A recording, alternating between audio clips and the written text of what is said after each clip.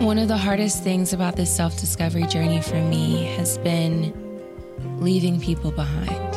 I think one of the most beautiful things about self-discovery is that you start to desire deeper relationships. You start to desire reciprocity.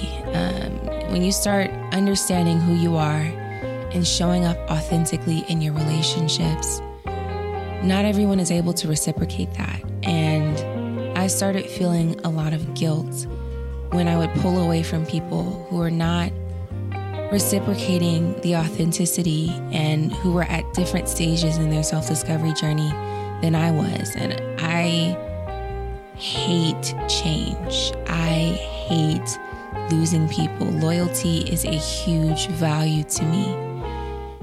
And so I felt guilty doing what felt like leaving people behind because I was growing. It didn't sound right. I felt like because I was growing, I should have grown in capacity for being able to be there for people even when they weren't able to be there for me. But then I started therapy, and my therapist made it clear to me that the more investment I made in myself and I made in my journey meant the more return I needed on my investments, friendship-wise. Because as I was investing in myself, I was also investing in my friendships. Investing in myself made me a better friend.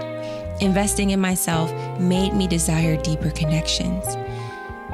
And if my investment was going unreturned, then that meant that it was time for me to move on.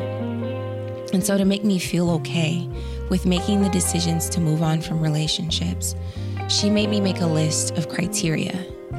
What does a successful relationship look for you? What is your criteria for success in relationships? And that's platonic and romantic. And so I made my list. There's 6 things for me that make a relationship successful. I want to choose relationships that are resilient.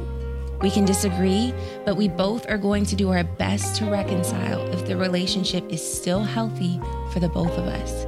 I've stopped saying we're going to be friends forever. And I've started saying we're going to be friends for as long as it's still healthy and life-giving for the both of us. I want to choose relationships that are joyful. I want to be able to laugh and joke and feel altogether blessed to be surrounded with and surround the other person with love and acceptance. I want to choose relationships that are thoughtful. I want to be friends with open-minded thinkers who are willing to listen to my thoughts and share their own. I want to choose relationships that are vulnerable. I want to feel comfortable being fully myself and for them to be comfortable enough to be fully themselves. I want to choose relationships that are impactful. I want to admire my friends and learn from them. I want to feel challenged to be better. I want to choose relationships that are respectful. I want to value and celebrate their differences and for them to value and celebrate mine. I want the freedom to disagree. That is my definition of successful friendship. I cannot choose friendships that do not align with these values. I want to give myself the freedom to change these values and understand that the people I choose may not choose me back, and that is okay. I only want relationships that are life-giving and mutually beneficial. That's what successful relationships are to me. And so when relationships are not successful, when relationships are not meeting that criteria, it's time to move on. And that doesn't mean that I'm a bad person, and that doesn't mean that they're a bad person. It just means that this is not a good fit anymore, and that's okay. It might be a good fit again one day. It might not. Regardless, I want to be in relationships that are a valuable return on the investment for me because I am worth it.